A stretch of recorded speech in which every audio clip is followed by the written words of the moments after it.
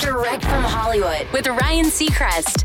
When you get cast as a superhero, you might assume it'll be the toughest role you'll ever have to prep for because getting in superhero shape alone is no small feat. But Tom Holland is following up his leading man work at the box office from Spider-Man No Way Home by playing Fred Astaire in an upcoming biopic, a man widely considered one of the best dancers in cinematic history, and Tom is ready for the challenge.